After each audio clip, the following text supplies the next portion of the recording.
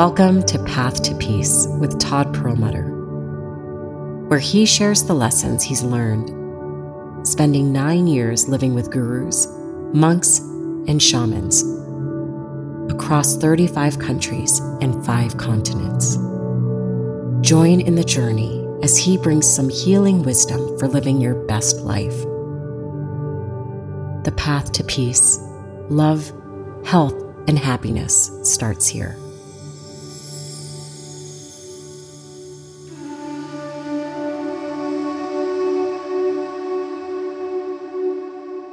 Hello and welcome to Path to Peace with Todd Perlmutter. I'm your host, Todd Perlmutter. And today the question is, what is the difference between suppressing your thoughts and controlling your thoughts? And that's such an important question because we know from experience that actually you can't control your thoughts. If someone says, don't think of a purple elephant, you think of a purple elephant. And while you can suppress your thoughts, we also know that it doesn't really help, that we're just stuffing them down, but they're still there, bubbling under the surface, waiting to explode, whether it's in anger and temper, or depression and anxiety, or a panic attack, or even heart disease or cancer or some other illness from all of that unprocessed trauma and negativity that we have buried within us. It doesn't disappear. We're just burying it deeper and deeper and making it harder and harder to evolve and grow out of it. And so I would never tell anyone they should try to control their thoughts or suppress their thoughts because both lead to bad outcomes. The best thing we can do is learn to focus our minds, focus our attention. Think of it like you're walking down the street. There is someone screaming hateful things on one side of the street. There is a violent man with a knife on the other side of the street. And in the middle of the street is a beautiful flower. So to control your thoughts would be to try to simply look away from the hateful person, but you're still hearing everything they're screaming.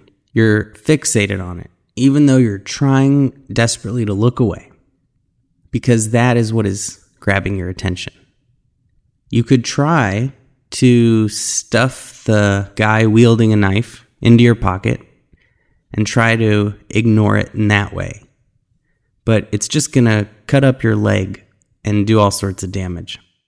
The only option is to learn how to focus your mind with intention. And we can do that by using the flower. We can choose what we focus on. We can't ignore what we're focusing on. We can't suppress what we're focusing on, but we can choose what we focus on. And this is the practice of meditation, learning to focus our mind, whether it's on your breath or your body or a mantra. Meditation is the act of focus and training our mind in focus. So when scary thoughts come in our mind, we don't ignore them, we don't stuff them down, we don't try to shut them up. We simply bring our attention to our breath or our surroundings, and we become present where thoughts just become the background. When we're fully present, thoughts don't take up so much of our brain space. We can think of it like the ocean. If we just see the waves, and maybe they're turbulent waves, maybe they're crashing and they're stormy waves, and if we only focus on that, then that's all we know.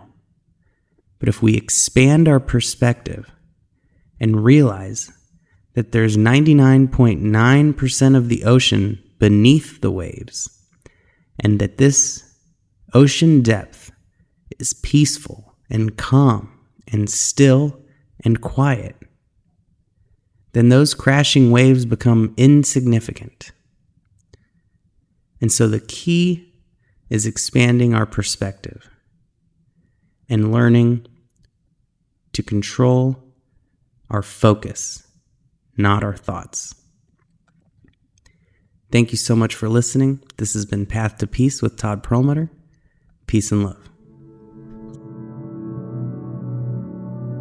You are listening to the Path to Peace podcast.